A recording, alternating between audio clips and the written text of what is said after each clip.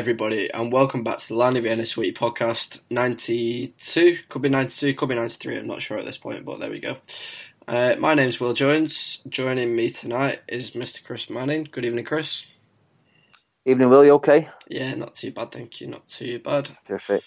Also on tonight is Tom Jenkins. Hello, Tom. Hello, Will. How are we doing, matey? I'm good, thank you. I'm good. Also on tonight is James. Hi, James. Right, Will. How are we doing, pal? Not too bad, not too bad. And not last but not least, and definitely not BTEC Ian, is Ian Rosbottom. How are you, Ian? I'm all right. My new nickname. You're all right. Yeah. You're all right now, yeah. I'm excited to make it to air tonight. Good stuff. Yeah. Good Will, stuff. can I just start off, Will, by just asking you a question? Did you mispronounce your own surname then? I did indeed. Yes. My name is Will Jones, not Joan. Just checking if I hear. Yeah, there we go. Just adding an accent on there, like France's victory today. We're becoming a bit more French. No, not quite. But yeah, no, I thought you were going to ask me a different question then about where the last one went, seeing as everyone's been complaining. But we'll gloss over that. I have no idea. No, never happened. What podcast? Yeah, exactly. Right, so we'll talk about the more topical stuff. So we are recording this in the aftermath of the World Cup final, so it's been France versus Croatia this afternoon, where, quite frankly, France absolutely annihilated Croatia. Vive la France! What do we make of it? They got a minging penalty. I still think the penalty I was don't think you minged. can say that. Surely you thought that was a pen based on the other handballs that have been given this tournament. If that's a penalty, I don't really understand the handball rule.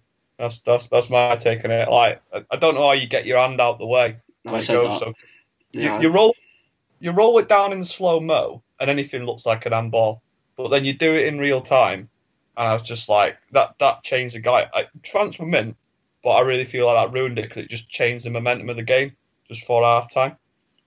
I'd take umbrage with the assertion that France destroyed them. I think it was a lot closer than that up until that 65 minutes time when things went a bit mad for 5 minutes. And I don't think it was as cut and dried as that. To be honest, I thought Croatia were well and truly in the game, even at 2-1. Even at 3-1 at times. They still were playing some really good stuff. I mean, there's not a lot you can do when you throw everybody forward and then they have their fastest guys on the break. That's just the way it goes, isn't it? No, they look very, very competent, Croatia, I thought, and especially at 1-1. I mean, it's a great goal that they scored. That's the thing. France were gifted their first two, even their first three. I mean, Pogba, let's be honest, was left alone after he'd originally had a shot and was given about all the time in the world to score the third. So I think they can count themselves a bit unfortunate. But let's be honest, I mean, they'll be disappointed tonight, but we'll look back at this thinking we've had a fantastic tournament, much better than anyone expected, and they'll probably be very, very happy with what they got in the end. I mean, I just touching on the penalty, I would have said that it was ball to hand, but there we go. But I wouldn't say that France completely obliterated them, given that some of them were very lucky and there was some extremely dodgy decisions, and just the fact that the ref took so long to actually decide whether that was or not just made me question it a little bit. But there we are.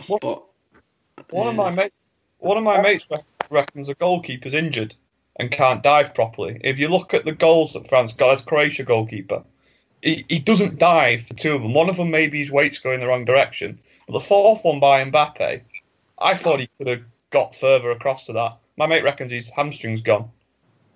Possibly. But, I think if they came out and said that, it'd just be another line of Carrier's excuses, wouldn't it? But, Might have had concussion, yeah. No, it obviously split opinion between two of ourselves. James, Tom, you had a little bit of a Twitter spat earlier, didn't you? Not what you're on about, we're best mates. I was about to say, James is my best friend in this podcast. I don't know what you're on about. Stop stirring up drama, Will. It didn't happen. Yeah, but no, I wouldn't have said that France were particularly much better than Croatia, but I'd say that there was only really one deserved winner of that competition, and it wasn't either of those teams, was it, lads? It was indeed England. They went out. I thought you were going to say Panama then. They went out on Wednesday 2-1 to Croatia, and I'd say that it was quite satisfying that they lost today, but I can't be too bitter about that. But I had money on France anyway from the start of the tournament, so I felt very justified in that win. Lucky you. But no, it be right to conclude that England have actually improved or are any better than we were or have been particularly successful this time?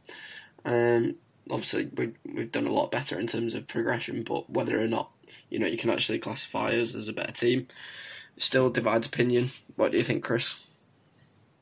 As far as I'm concerned, they were much improved. I think taking away the arsehole aspect that we've suffered from for years and years and years has made a massive difference. And even just having a little bit of solidarity amongst supporters behind them has been a refreshing change too. I mean, there's no doubt in my mind whatsoever that Allardyce would have won the whole thing. But as a general thing, I think the World Cup's a curious one because you can see managers such as Southgate and Martinez that would probably struggle to get a semi-reasonable job in the Premiership, maybe even top half of the Championship, can come in there and over that short period of time gel a team together to be greater than the sum of its parts. Because, I mean, we look at the England team, we had a great deal of luck in the early stages with the set pieces, with the penalties, I should say, because when those dried up later on in the tournament, our main threat, or the person we thought our main threat being Kane, faded away a little bit. Whether he was injured or not is another matter. Sterling not necessarily firing on all cylinders in front of goal.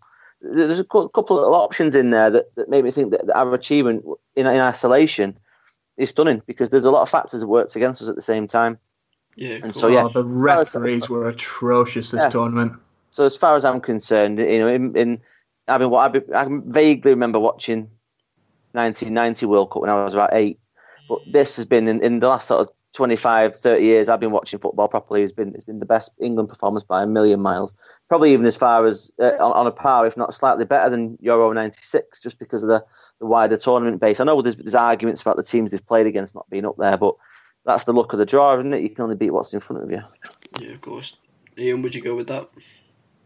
Yeah, I think they've improved. I actually think personally this is the best World Cup for entertainment all round that I've ever seen. England have progressed. They were found, I think, pretty badly wanting against a better team in Croatia, and they should have learnt a lot from that. We need a real central midfielder who can keep the ball. Maybe that's not news anyway. Whether somebody like Harry Winks can come through and be that sort of player for England, but I think full credit to Gareth Southgate for sort of making a team that is organised and can play. And you see that if you put the timing on the set pieces for these international games, is that international teams are never as well organised defensively as club teams. And Southgate recognised that, took advantage of him. And I say fair play to that. If anyone wants to kind of call us out for being a set piece team, well, he recognised the weakness and he exploited it. As far as I'm concerned, that's sensible management. Yeah, I definitely think that we used that to the advantage. I wouldn't say that it was definitely something that people on Twitter would call us set piece merchants. No, it doesn't really.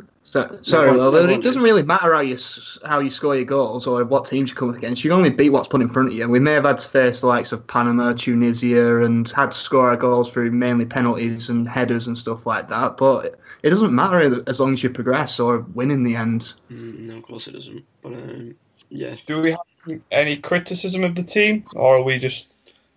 I subscribe to the school of thought that Allardyce being in charge would have beaten Croatia completely. I'm not a Southgate fan by any stretch, and I think it comes back to the point that Chris made in that I don't think he would struggle to get a mid-table Premier League job. I think he struggled to get a Premier League job. The guy's only achievement at club level is relegating Middlesbrough after a long period of consolidation in the Premier League, which is hardly a massive achievement in my book. I feel as though team selection was wrong at times. I would have played Sterling instead of Lingard and then had a proper striker playing in that role. And while I give you credit, and I agree with you, Ian, completely, that the exploiting at set pieces was very impressive, we didn't really have a plan B, and he had no idea what to say to his team after half time. It seemed as though first half we were always very, very competent, and then in the second half we ran out of steam. And in the end, that cost us massively in a game that we should have won to get back to a World Cup final, which I think was infinitely achievable. Not that we're biased towards Allardyce or anything, Tom. No, not of course, but I think I'd like to think that I'm putting forward points that of course. are valid more so than just based off the fact that I prefer Allardyce as manager to Southgate. Yeah, of course. No, I was only messing, but no, that's right, man. No, I just thought that Southgate he's done incredibly well with the team that he's had. To be fair to him, and I know what you mean. That second half when we came out, it it was like a foregone conclusion, even though it was level. And I think it was too. Sorry, I'll say my only. I don't really subscribe that we would have been better under Allardyce, especially as Allardyce came out and said that against Tunisia and Panama he would have played Dyer and Henderson together in the midfield. So I'm not so sure about Allardyce, but what I would say is I think he was far too loyal to Dele Alli, who I don't think had a good game in the whole tournament, and I think he could have been a bit more inventive with changing the team. That'd be my and I agree that he didn't. Either it was he was naive or the team was naive. That second half he didn't get it right against Croatia, and that did subscribe to us blowing it. But maybe that's just down to lack of experience. No, I would agree with that. I think you saw there was a team there for the taking, because I watched that first half against Croatia, and there's a team with a lot of fantastic ball-playing midfielders who were unable to pick a pass for 45 minutes, and you didn't take advantage of that. And as a fan watching it, I just wanted to see my team be a bit more ruthless. And I agree with you. I think the inexperience meant that we didn't have that cutting edge that infinitely cost us. I don't think you can blame the manager as much for Kane missing from a yard out at the side of the goal, and for Sterling also having half chances that he failed to convert, having done so all season for City. So I think that's a bit mean on Southgate. I think he's done unbelievably well given what we expected to be his own limitations going into the tournament. So yeah, I don't think there's any criticism ascribed to him. I don't think there's any question of him being replaced. Not like there might have been other times with an England manager coming out the back end of the World Cup. No, I go with that as well, and I just thought that you can't be too critical of the team. In general, they have done really well. I mean, in my lifetime, it's definitely been the best and most exciting World Cup from, as a youngster, and unfortunately, it's been the first time that I've been able to go out to a pub and get drenched in beer, which was a massive mistake. But, were you wearing something nice, Will? Like I did. I've got a massive lump on my head after that Trippier goal. Someone launched the bottle straight at me. Lovely. But, I was in a boozer in Leeds for the Sweden game, and after they won, some bloke got bollock naked and climbed up on a roof and just started dancing. Someone ran by and just decided to climb a lamppost and then stand on top of it for 10 minutes and refuse to come down. Brings an eight, doesn't it? But yeah, there were nearly so many fights in the Printworks where I was watching it in Manchester. It's I'm not trying to be edgy here or just put out an unpopular opinion, but I just thought that Ali wasn't great, and I thought Young wasn't great either. Young shouldn't have played after the first couple of games. I mean, he's a one-trick pony, isn't he? But as much as I'm going to criticise them, I also thought, this is the main bit that I didn't want to be edgy about, but it's just I didn't think Modric was that good. Against us, I thought he was terrible, and there was a lot of points where I found myself saying that Hendo could have completed that, or, I just thought he played terribly, to be honest, and that's not me being bitter or anything, but I just thought that even though we weren't quite up to the test, I didn't think that Croatia were particularly better than us on the day. And it was just the fact that in the last half an hour or whatever, we just weren't on the ball at the back, and it cost us. But it's a shame. I can give you a further unpopular opinion if you want. Those videos of people lobbing beer everywhere looks horrendous. Well, that's I can only imagine. Can only imagine the absolute awkwardness of me being stood in the middle of there. All your clothes would get all sticky and full, stinking of beer. Not only that, you've queued for about 4 hours to get a pint, and then £8 a go, like at the Reebok, and next thing you know, people are saving a quarter of a pint at the bottom, not for a spontaneous moment of celebration, just for those videos. It's just, I was sat there with my old man head on, shaking my head, thinking, what an absolute shambles. What a waste of booze. It is completely, but to those who want to do it, fair enough. And I've sort of got the buzz for it after the first couple of games, and I went and I got told otherwise, and afterwards I realised why. But no, it was a shame of the way that it ended, and I think that a lot of us were sort of hoping, but also presuming that we might have made it even to the final. It's sort of funny how we've sort of been ignorant towards today, if anything. But it's just been another game, hasn't it, really? Yeah. Well, did you watch the third place game? No. No, I showed up. As soon as I saw Phil Jones in that team, I'm like, nope, avoiding that. Yeah, utterly pointless. I mean, I was sat with an hour's drive from Halifax. I'll get onto that in a bit. And I was trying to debate whether to go to the boozer and watch England or whether to drive to Halifax, and I ended up going, which just shows you how reluctant I was to actually go watch England as soon as I saw fucking Phil Jones. Christ almighty, watching Bolton Wanderers is the better option. I know, since when did that ever happen? But it helped that they actually got you the team sheet. No, I know, Christ. Yeah, no, it's disappointing, I think, but at the same time, I don't think you can be too critical of the fact that at the end of the day, we got to a World Cup semi-final, and as much as it's been nice to have a sort of community feel to the country, I'm also sort of glad to see the back of a lot of fake football fans, as I'm sure a lot of you will have seen on my Twitter. I've loved to express the fact that I cannot be standing all those people who haven't got a clue what it's coming home even means, what the trophy looks like, and all that are bothered about is what the players actually look like. I was sat in the pub for like the semi-final, and just someone behind me was just like saying phrases, just like, "Why are they not trying as hard now? Why are they not trying as hard in the second half? Like, why don't they just stick one in?" He's just like, I would have hit him. Yeah, just fuck off. And he wouldn't have felt it. Despite all the fake football fans, though, there's a lot of positives to take forward into Euro 2020. Like, loads of players really stepped up the game. Trippier and Maguire, Pickford especially, I'd say, were the standouts. Trippier for me was our player of the tournament, I'd say. Just so consistent. But, If he doesn't make team of the tournament, I'm going to be fuming. Oh, I know, yeah. But I'm amazed that Kane actually ended up with Golden Boot. I mean, it got broadcasted today, and I thought, but did he actually get that many? And then a lot of people. He scored 5 in his first 2 games. Yeah. But, well, somebody that had a tenner on at 16-1, lads. I was quite happy for him to scab his way to that particular award. Anyway, right. Should we get on to talking about what this podcast is actually made for? No. I know we said this last week. We didn't have a podcast last week, did we? No, we didn't. What podcast? No. Right. Bolton Wanderers, what's been happening? We'll start off with transfers. So, since we last spoke,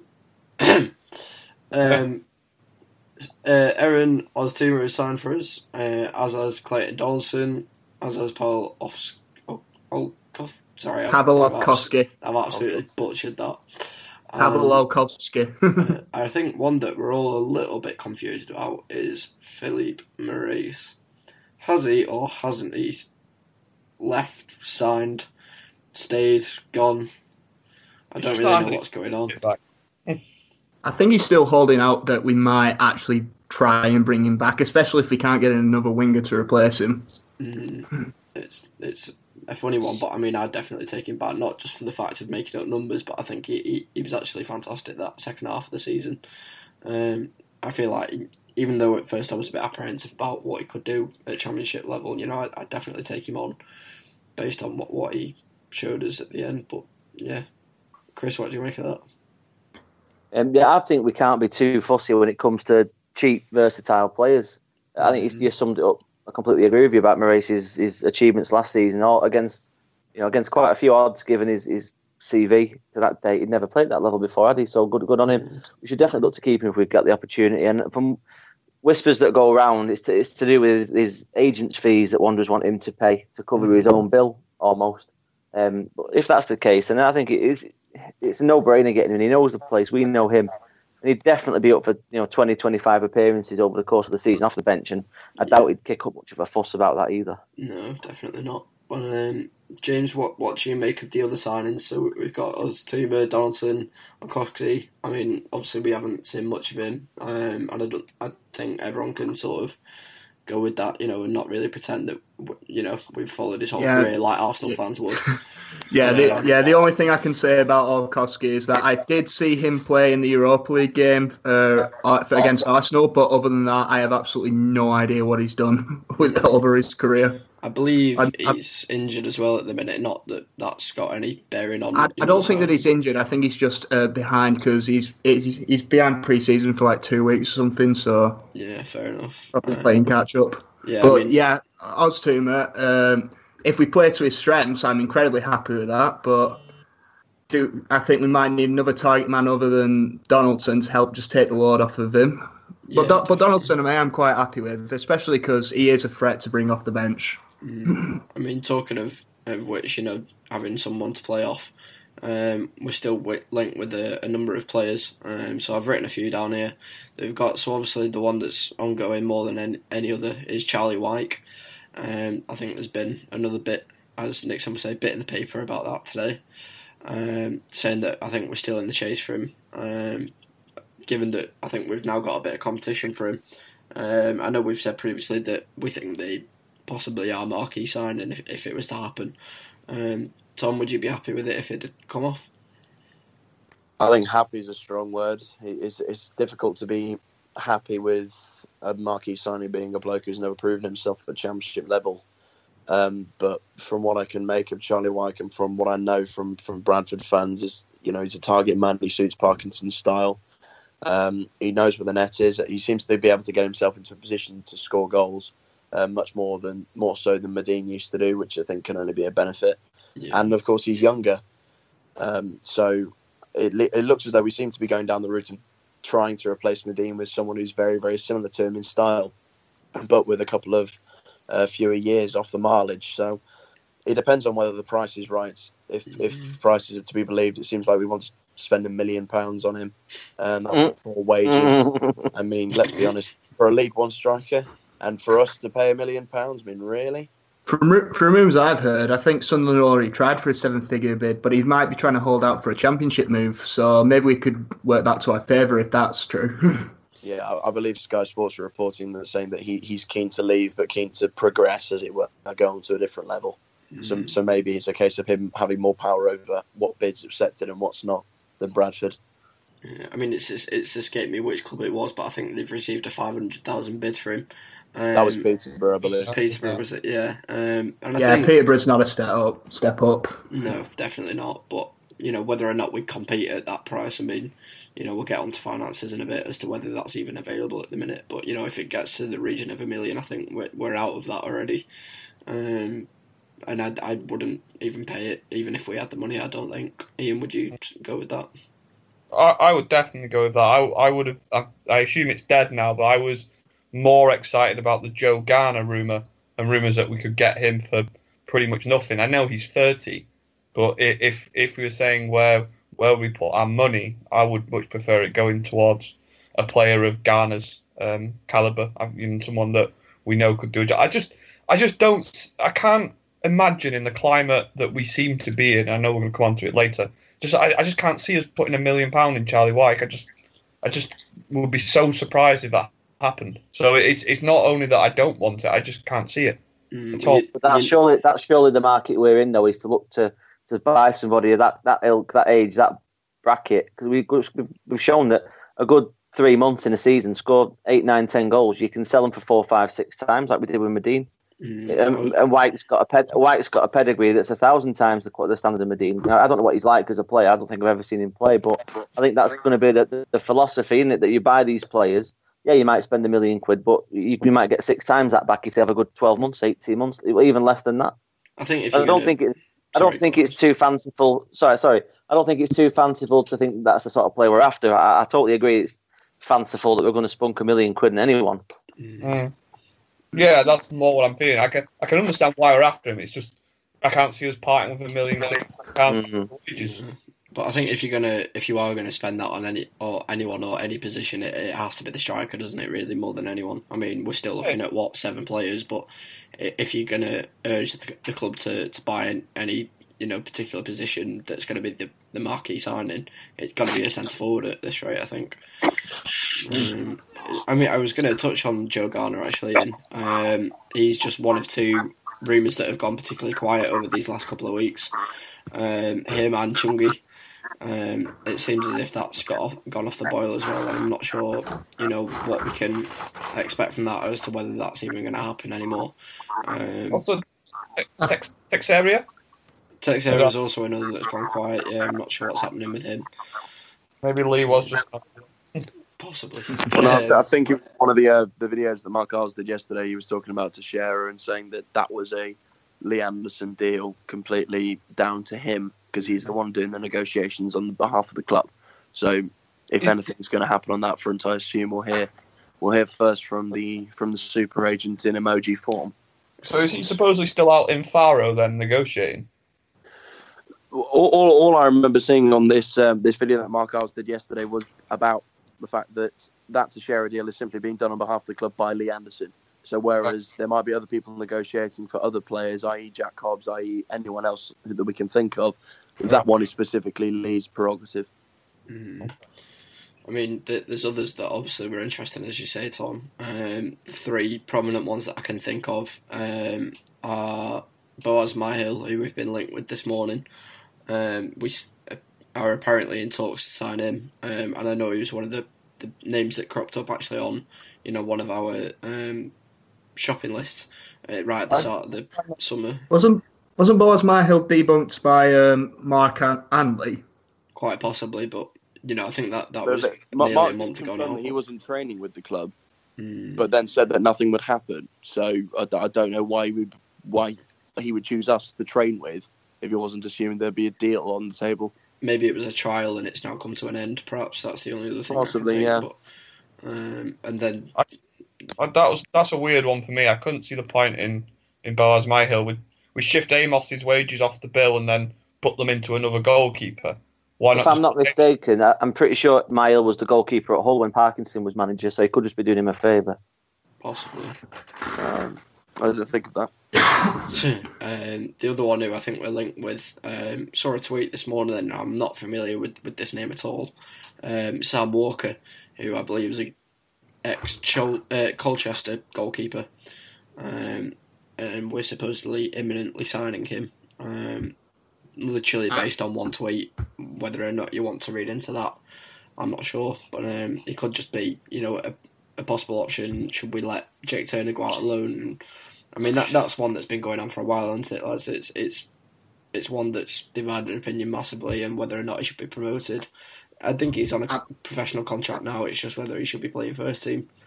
I mean, a keeper from a League Two club that's just been released from that League Two club, but doesn't exactly inspire confidence even as a second choice. So, I think it'd be more. The only positive I can think you can see for this Walker bloke is that he has played quite a lot of games, so he's experienced, but he's only 26, which for a goalkeeper is young, a young pup to say something. And he's also 6'6", so he's a big lad. But again, it's as you say, Will, it's whether we take a lot of confidence from this being a legitimate rumour simply off one tweet when we've got no idea of the source that he's working that from. Yeah, definitely. And then there was one more that's also gotten a little bit quiet. We were set to sign. It was either European or just an international winger. Supposedly of quite a decent name back in his day. Sounds quite similar, familiar. For a Bolton one just signing. Any ideas as to who that could be? Diego Capel. I know that name went round, but I thought the likes of Notts County were after him, if I'm not mistaken. Well, we don't be competing with them. Fucking hell. Just no we can't get in Nolan's way. No. I think it was me, wasn't it, who mentioned that when Lee was talking about Vamos, look at the club site at 3 p.m, whenever it was, when he talked about Amos's loan to Millwall, because one part of it was in Flemish, so from Belgium, the other part was in Spanish. I thought that was linking to Diego Capel because he just played for Anderlecht, of course, assuming that it was going to be that difficult to decipher and just a single tweet, of course. I think you're giving Lee Anderson a lot of credit there. I know. I think one thing... It was me just desperate for something else other than Amos. That was it. I think one thing we can all agree on, though, is the fact that we are still very sparse in terms of numbers, and even the rumour mill, it's really not kicked into life properly yet, and we're still lacking, like I said, 7 signings, and at the minute we're just about linked with 7 and have been since the start of the summer, and you'd be hoping, as Parkinson said in his post-match presser on Saturday, that the recruitment has to step up this week. I'm hoping they've just got some names in the pipeline that we've not heard about. Like, none of us had heard anything about Olkowski before suddenly his agency tweeted out that he'd moved to Bolton. So same with if you want to take the optimistic route, then you can go with that. Yeah. Jack Hobbs on trial as well. Yeah, he is. Yeah, he played at Halifax on Saturday as well. To be honest, I don't think beggars can be choosers. I'd be snapping his hand off to try and get him to come and play for us, fit or not fit. Yeah, definitely. He was quite a decent centre half at one time, wasn't he? I think he was. Yeah. I think at this stage though, it's separating, making up numbers and making quality signings, isn't it? And like you said, Tom, beggars can't be choosers, but we have got to differentiate. All right, we do need 7, 8 players, whatever it is, but at the same time, we don't want them to then turn out to be absolute trash, because then all they'll do is get slated and won't play. And then we may as well just have 15 or whatever we've got now. Yeah. Well, you actually went to the Halifax match, didn't you? Yeah. Did Hobbs look all right? He did. He only played half an hour because the team was changed completely on the hour mark. He played at left back actually, but was just solid pretty much throughout. I mean, I know he conceded a goal, but that was all down, our right hand side. So there's not much that can be said for that. But yeah, see, that's what I heard. But I also heard that because of that solid 30 minutes, they might continue his trial onto further friendlies, whether that's the behind closed doors game at Morecambe or whether he plays at Leyland against Girona. Yeah, quite possibly. But I think we've all just got to say, look, it needs to get a move on, because I think, what is it now, 2-3 weeks until the deadline day? I think that centre defence is a position, not just that we need numbers, but we need quality. First team. It for me, it is definitely not just a case of getting anybody in. I said I think only on the chat to you lads that if we start the season with Beavers and Wheater as centre half, and now especially with Andrew Taylor as left back, and that's going to be our first choice defence, I can't see anything other than relegation. I'm still praying that we get Robinson back. I'm praying to every god. I'm holding out for that as well. And I think one thing that you probably all would have slated me for as well at the end of the season, saying that we needed Reece Burt back, and then going and seeing him signing for Hull. I think that's actually, we've lost out there. And whether or not we actually went back in for him is a different matter, but I still think that he would have been perfect again for another season. Not at that price, though. That's the thing. We were not paying 1.5 million for him. No, we were not paying 1.5 million for him. No, even on loan, but I think West Ham wanted him sold, didn't they? So that was possibly a non-starter, but, I wonder if there's anyone at West Ham, given that they've seemed to be on a spending spree, and we apparently have good relations with them, considering we've taken Cullen and Burke off them last season, whether there's someone from their reserves that we might be able to nick off. Because there must be some huge competition for places there with the spending spree they're on now. Yeah, hopefully. But no one that I know of, I don't think. But yeah, no, we've just touched on pre-season, so we'll go with that for a bit. So first of all, St Mirren. Chris, what happened there? Well, we didn't pay our bills, did we? In bills being the players' salaries, or one player or two players.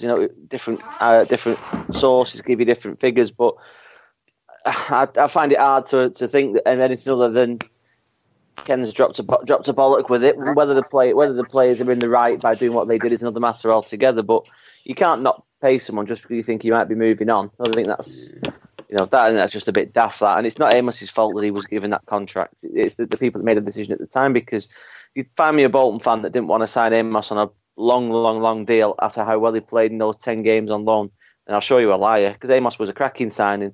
And he's just fallen victim to that Bolton Wanderers curse, hasn't he, where we sign people, we find something wrong with them. Be it the likes of Chris Taylor, he looked at us funny. Oh, Ben Amos, he lets goals in from long range. Well, all keepers let goals in, long range or otherwise. I just find it hard. I find it hard to be too critical of the players for sticking up for one of the teammates, even if it is someone that's on his way out. But for it to elicit the response from Ken, the predictable response, in that he picks a hole in an argument, he finds a player that everyone hates that they can rail upon. That last year it was Moxie, this year it's Amos, and deflects any sort of criticism from himself. Just pay the man. It's simple.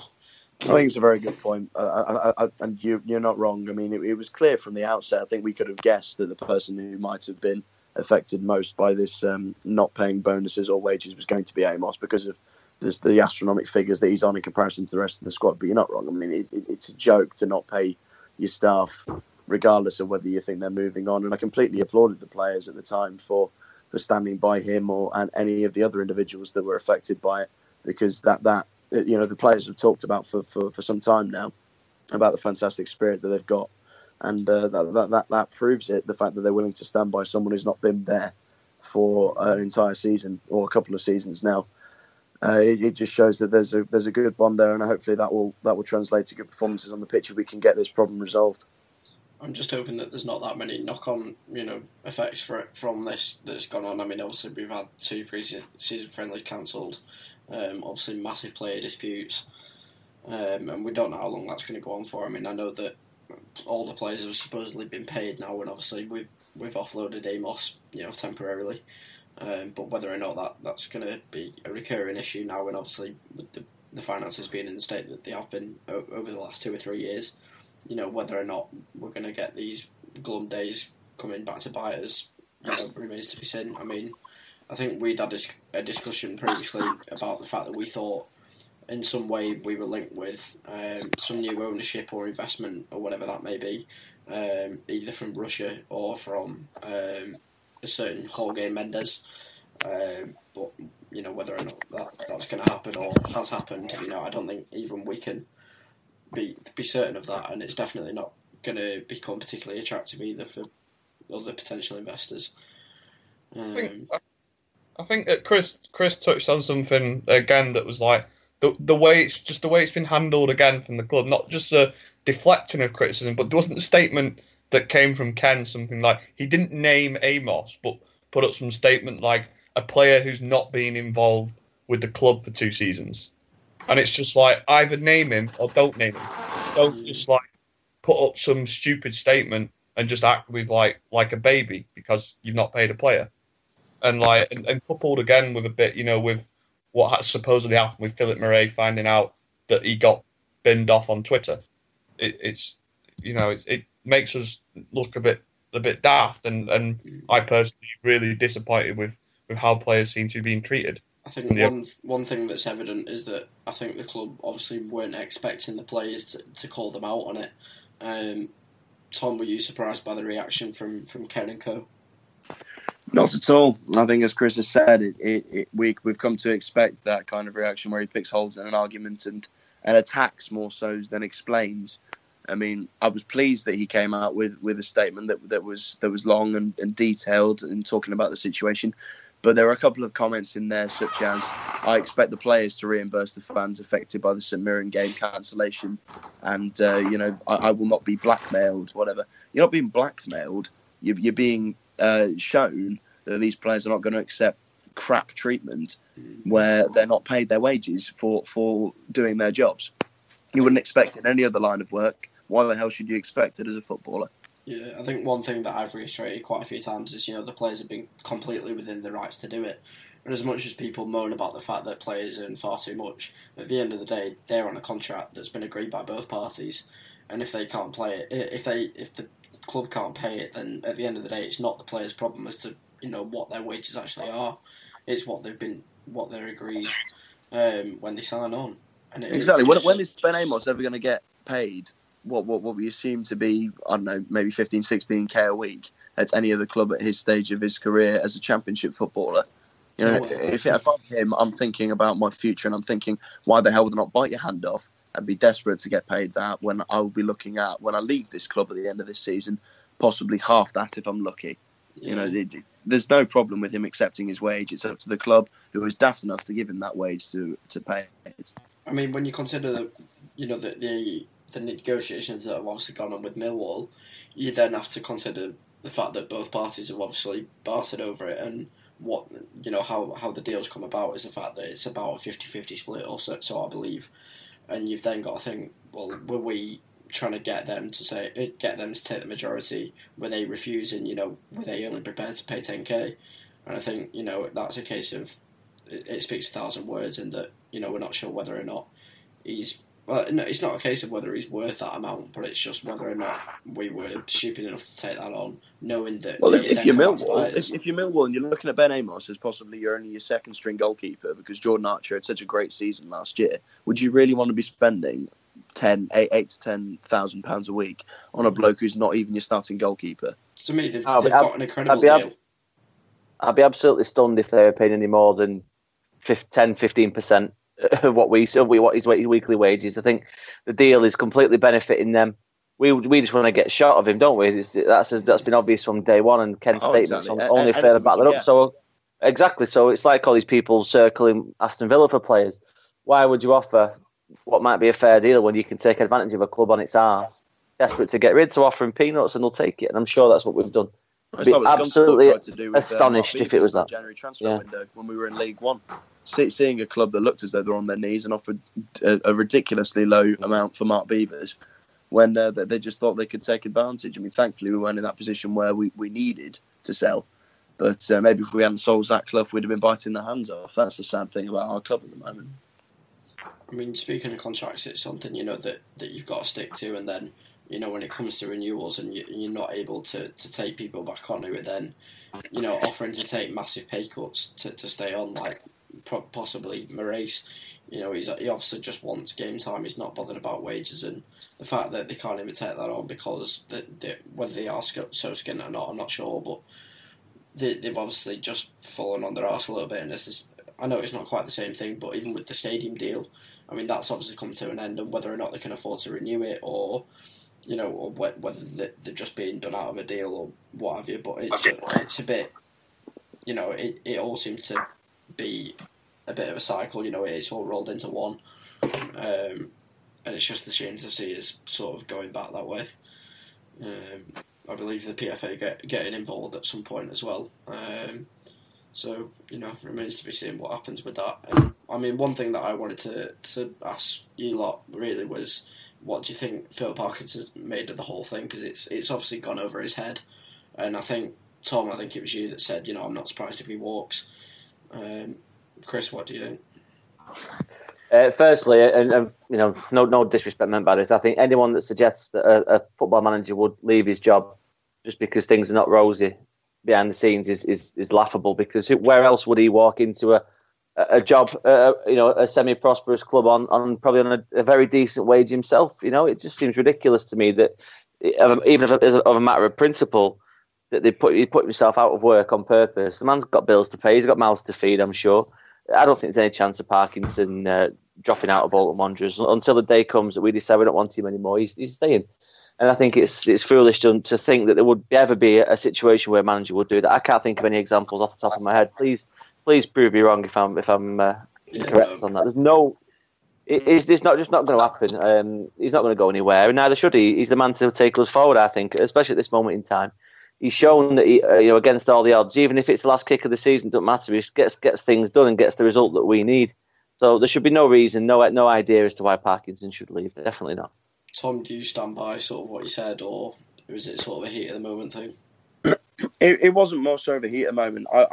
I said it because if I were a manager in that situation, regardless of my wage, regardless of how settled my family is, it's a kind of personal pride. If I'm being undermined by whether it's a chairman or players, it seems to me that it would be the kind of thing I would do, because if I'm Parkinson, I've had 2 seasons at this club and successfully achieved both of the things that I wanted to achieve.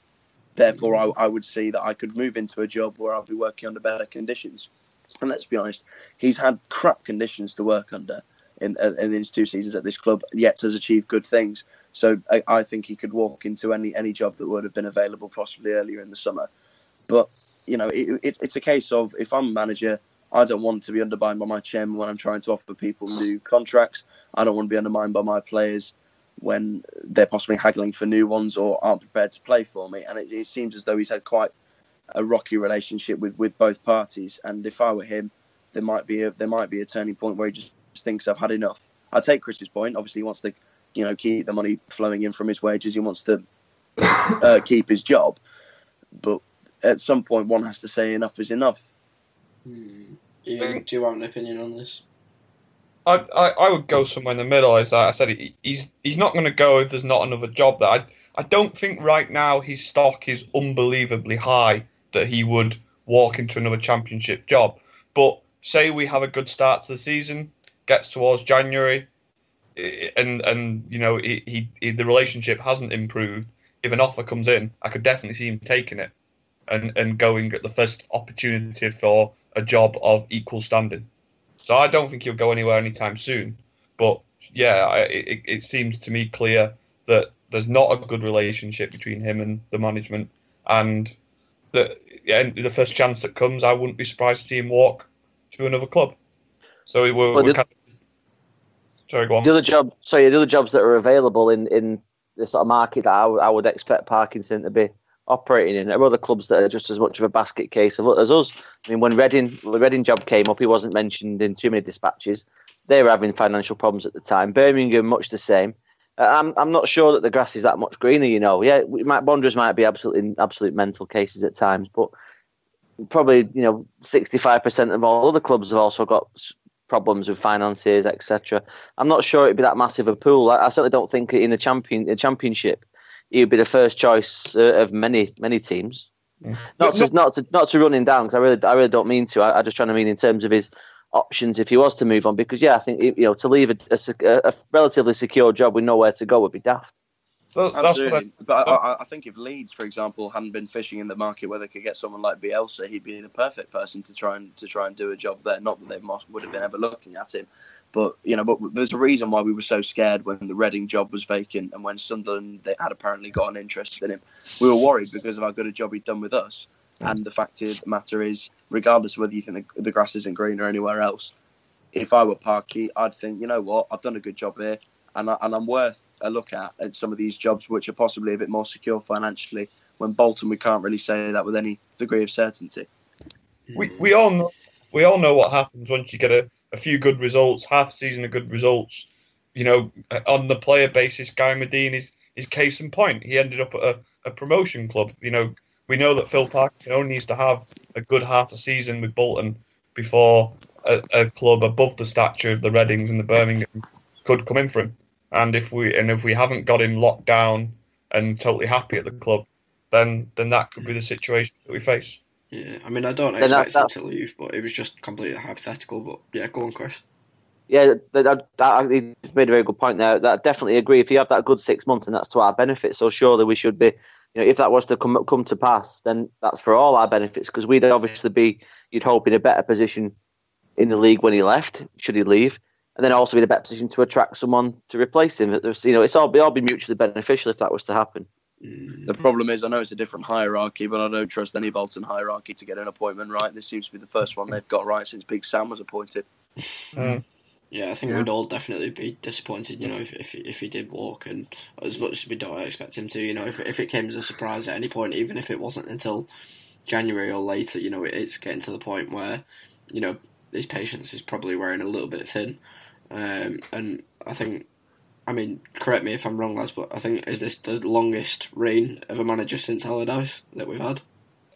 Yep. I think Megson was little bit longer. Yeah. So if he gets to Christmas, he might be overtaking that. And I think I'm just, I'm not amazed that he's still here, but I'm just, that nothing's changed, and it's obviously signs that he's done a good job, and he definitely has. But it's also getting to the point where you're wondering if if people come calling, is he actually going to turn around and think, actually that's a bit of me. I really don't think that Parkinson, purely because of his attitude and demeanour, is the type of guy to walk unless the owners specifically want him out. No, I'm not saying that either. But yeah, I rate him too highly as a manager. Like, I think he does want to release some frustration at some point. He's had 15 years as a manager, and he knows a lot better than to try and fight the hierarchy. He's developed this calm demeanour and patient demeanour that, over time, it's just been nothing but beneficial to our club, and to try and change that just to have a little spat with our owners over finances, I think would be absolutely ridiculous, because if anything, that would hinder his job prospects. Of course, I don't, I'm not judging him based on, how he must be feeling about it all at the minute, and I'm sure that there's not much he can really do about it either, and that's sort of why I question it, but at the same time, looking at him and looking at his future at the club and both possibly away from it, I don't see, the possibility of him leaving really, because, like you said, James, he's got the experience. He knows what it's like to work under shit conditions, and the fact that he's just ploughing on through it, without really moaning and doing such a fantastic job is, something you wouldn't get. Yeah, and if anything, if he can deal with volatile owners like Ken Anderson and his son Lee, then that puts him in good standing for when we eventually do get this investment that we've apparently been hyping over for ages. It'll stand him in good stead for him to keep his job and be actually able to spend the money and try and improve the club that he's developed such a reputation. I really do not see him walking unless the owners want him out. And the owners won't want him out because he's saved their arse so many times. True, yeah. Well, let's just hope we manage to keep hold of him and that he's not about to walk out on us, because he's a very good manager. So, what have we got coming up? I believe we've got the Morecambe game behind closed doors on Tuesday. The under-23s are at Clitheroe on Wednesday. And then I think there's a bit of a joint game going on, which acts as the home pre-season fixture, which is Girona at the Leyland County Ground. Looking forward to that one. I'm sure a few of us will be there, so if you want to come and say hello for whatever silly reason, you can do. Because we're minor celebrities, Will, that's why. Of course. If you want to go there on a Wednesday night between 5 and 6, you can witness myself making an absolute clown at 5-a-side as well, so why not? I'll be there. I will certainly be there. And then what have we got after that? I think we've got Guiseley on the Tuesday, and then the last Bringing game in the big is names. Peterborough. Of course, as ever. So Peterborough will be the last one, and then obviously straight into the season with West Brom away. Got that to look forward to anyway. But let's just hope that times get a little bit cheerier, that we've actually got more than 15 players, and that things sort themselves out financially. But yeah. It sounds like a Christmas list, that does, well. No, of course, yeah. Always optimistic. But not West Way could be a good hard stuffing. You only need 11 players. Who needs any more? No, of course. We're going to win the league, boys. It's coming home. Too soon. Oh, yeah. But yeah, just very last minute, we asked Twitter if they had any questions for us. We've only got 2 at the minute, but we may get some in later, which we may or may not record separately, but we'll get back to you at some point, I presume. So firstly, we've got one from Jamie, who says, clearly we need a few more players. Which position for you is most pressing? I think we've sort of covered that, haven't we? Defence. Defence, yeah, centre forward. Yeah. I'd also argue centre mid, considering we have 3 centre mids, not including the youngsters. Yeah, that's true as well. And then the other one's from Matt Armitage. He said, do you think we will bid for Wyke, or is it all conjecture similar to when we were linked with Rhodes a few seasons ago? Considering that Rhodes is one of the laziest players that I've ever seen, then I don't think it's a similar situation. I don't think it's one of those where it's going to become an annual thing. I think it has happened, and I think I don't know this for a fact, but I presume that we have spoken to him, and things have sort of. We're probably trying to see if we can negotiate a lower offer than this apparent 1 million that's been going around, because maybe they'll take a lower offer to get him off the books if he's completely unsettled at Bradford. Yeah. I think if that happens, it'll be a last minute thing, and as the window closes, I don't think it'll be anytime soon. No, there's no reason for them to sell at a cheaper rate, not until the last minute. Yeah, but I definitely wouldn't say it's a myth at this point. You know, I think it is. It's definitely a possibility. Just when and how, I think, is a bit. We're struggling with that at the minute, but yeah. Does anyone else have any other topics that they want to cover before we close? Nope. Any pressing Good. matters that they'd like to get out, or Tom, James?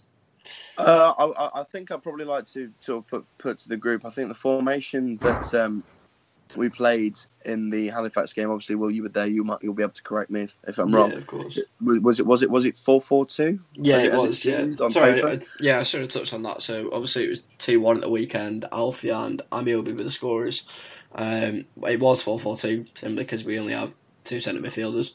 But I mean, even assuming that we obviously bring some more in, which let's be honest, we've got to hope that we do. Would that be the formation you'd like to see us playing, or would you prefer to see a hark back to either 4-2-3-1 or 3-5-2? I mean, I said throughout last season I thought we should have gone with 4-4-2, and on the final day when we did and we switched to that, when obviously Will Ram produced that moment of magic, that was a very happy man because I just thought at the end of the day that's what needed to happen in my opinion, and just play the old-fashioned way of having two wingers, and then some lads in the box just to get on the end of something scrappy and or nod it in or whatever. I think was perfect, and to see Donaldson acting as the sort of big man in the middle and getting his head about it, just getting himself about really was really promising to see. Obviously we were, a step above them as you'd expect. But Alfie just looked really up for it. Obviously got himself a goal. Who else played as well that I can think of any note? Jason Lowe, obviously in the midfield, just looked very solid. Looking forward to seeing him. But I heard Will Buckley had a really good game. Buckley played well as well, yeah. Sammy did as well. Found his level at last. Donaldson even got himself a goal, which was debated whether or not it was offside. I don't think it was. And I think Parkinson was frustrated about that, because it's always good to get them off the mark, but I'm sure it won't be long before he does. I think he's long enough in the tooth, isn't he, to be able to remain confident playing those. Yeah, wearing number 8 shirt though as a striker is disappointing. No, I know. I hope that can't be the real one. Surely they're just temporary numbers. They've got to be. I think just going back to the formation, that I guess possibly that 4-4-2 could be an option this season because Vela and Lowe are going to have a lot more legs than Henry and Pratley. I think maybe one of the reasons we'd never played 4-4-2 before is because we never had the legs. Like, did it look like that Vela and Lowe could kind of provide that kind of... Yeah, I mean, it's difficult to judge given, the pace of the play and whatever, and obviously this isn't me bigging us up or anything, but there was obviously a clear gulf, in ability there. But yeah, Vela looked up for it. He was, sort of leaving Lowe playing as the holding midfielder really, and he was getting forward as much as he could, and I felt like it just looked like a solid formation. I think at times it was a diamond 4 in the middle, okay. But the defence was solid as well. To say that there's literally pretty much only 4 of them at the minute, and they've obviously got a good working relationship there, and I think even Alfie and Donaldson could become a very good partnership, and that's definitely one to look out for as well, providing that. Well, if we don't sign anyone else up front, or if that is what's favoured by Parkinson, then I'm not complaining by any means.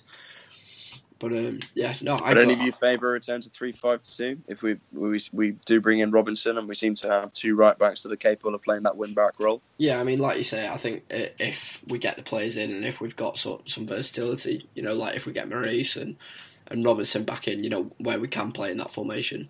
Then I'm not against that at all. But I think if you then do that, you've also got to bring in a relatively solid holding midfielder as well to play alongside Lowe. But it's obviously all just dependent on recruitment, I think, at the minute. But we are crying out for an enforcer at this point. Yeah, of course. But it was a good first showing, to say the least. But good to hear.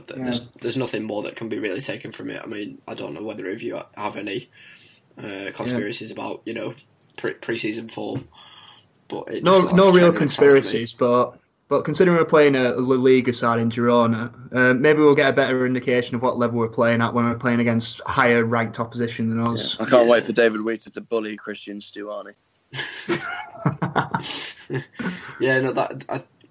That'll be the game that I think we play. What'll play at West Brom as well. So that'll be really good to watch, I think, as well. But that and the Peterborough game, they'll be the biggest indicators of how we're going to be playing. Definitely. I just wanted to touch on Con Hall as well, because I know he'll be a popular one, because he came on at the hour mark as well. He struggled to get into the game, to be honest. I mean, he was man-marked effectively. I think they obviously, they'd heard of him or whatever, because he just didn't really get any time on the ball at all, and although he held it up well, he didn't really get much chance on goal. I mean, he had one deft header, which nearly found the bottom corner, but it was just a really good save. So it also didn't help that it also didn't help that in the second half it was a really young squad playing against an experienced Halifax side. There was a few death challenges as you'd expect, in the latter stages, and I think, like Parkinson said, there was one or two who were trying a little bit too hard. Went into the book trying to throw themselves about, which it wasn't particularly impressive, but at the same time you could understand them wanting to make a name for themselves. But we'll see them progress hopefully over the course of the season, because no doubt we will need them because I just can't see us signing 7 in 2.5 weeks or whatever it is. It just seems like an impossible job to me. I don't know about you. Yeah, I think we've touched on that, haven't we? We've got possibly the likes of Hall, Earing, Brockbank, maybe struggling for other names, but maybe the reason why we haven't pushed so hard with recruitment so early is because he quite fancies bringing their slot in as backup, which it would be positive, I suppose, but he's got no choice. Yeah, well, that's another show, isn't it? Yeah. Well, it would either be that or Parkinson is waiting for the loan window to open to 4 and 5 clubs, because maybe then some of the Premier League clubs will be able to let some of their youngsters go out on loan, and we'd be able to snap some of them up. Yeah, out of that 7 that he wants, you'd think possibly 3 or 4 would be loans. Yeah, easily. But no, I'd recommend going and have a look at Parkinson's presser, actually, because it was one of his most insightful ones. He touched on sort of all bases. So, yeah, definitely go and have a look at that. But, yeah, unless anyone else has got anything else to add, then I think we should wrap it up, because we've just gone over the hour mark. So, where can we find you on social media, Tom? My Twitter is TJ14Wanderer. James, where can they find you? You can find me at Real James Jarvis. Ian? Yeah, at Rosa B89. There you go. And Chris, you're not. Nowhere. Not, but we may see. We don't even know where you are, Chris. We don't. He's a ghost. That's witness protection program, lads. The less you know, the better. Chris, go on. We'll make this an exclusive. Can we expect more content from you in terms of writing? Probably not. Probably not. Fair enough. I'm sure some of them who actually noticed who'd written that It's Coming Home article will have had some joy out of it anyway. But yeah, I hope so. Go and have a read of that if you haven't already. But yeah, so I think it's time to end. So say goodbye, Chris. Goodbye, Chris. Goodbye, Tom. Goodbye, Tom. Goodbye, James. Goodbye, James. Goodbye, Ian. Goodbye, Ian. And I've been Will Jones. You can find me on Twitter at WI1LJ. And it's goodbye from me. C'est la vie.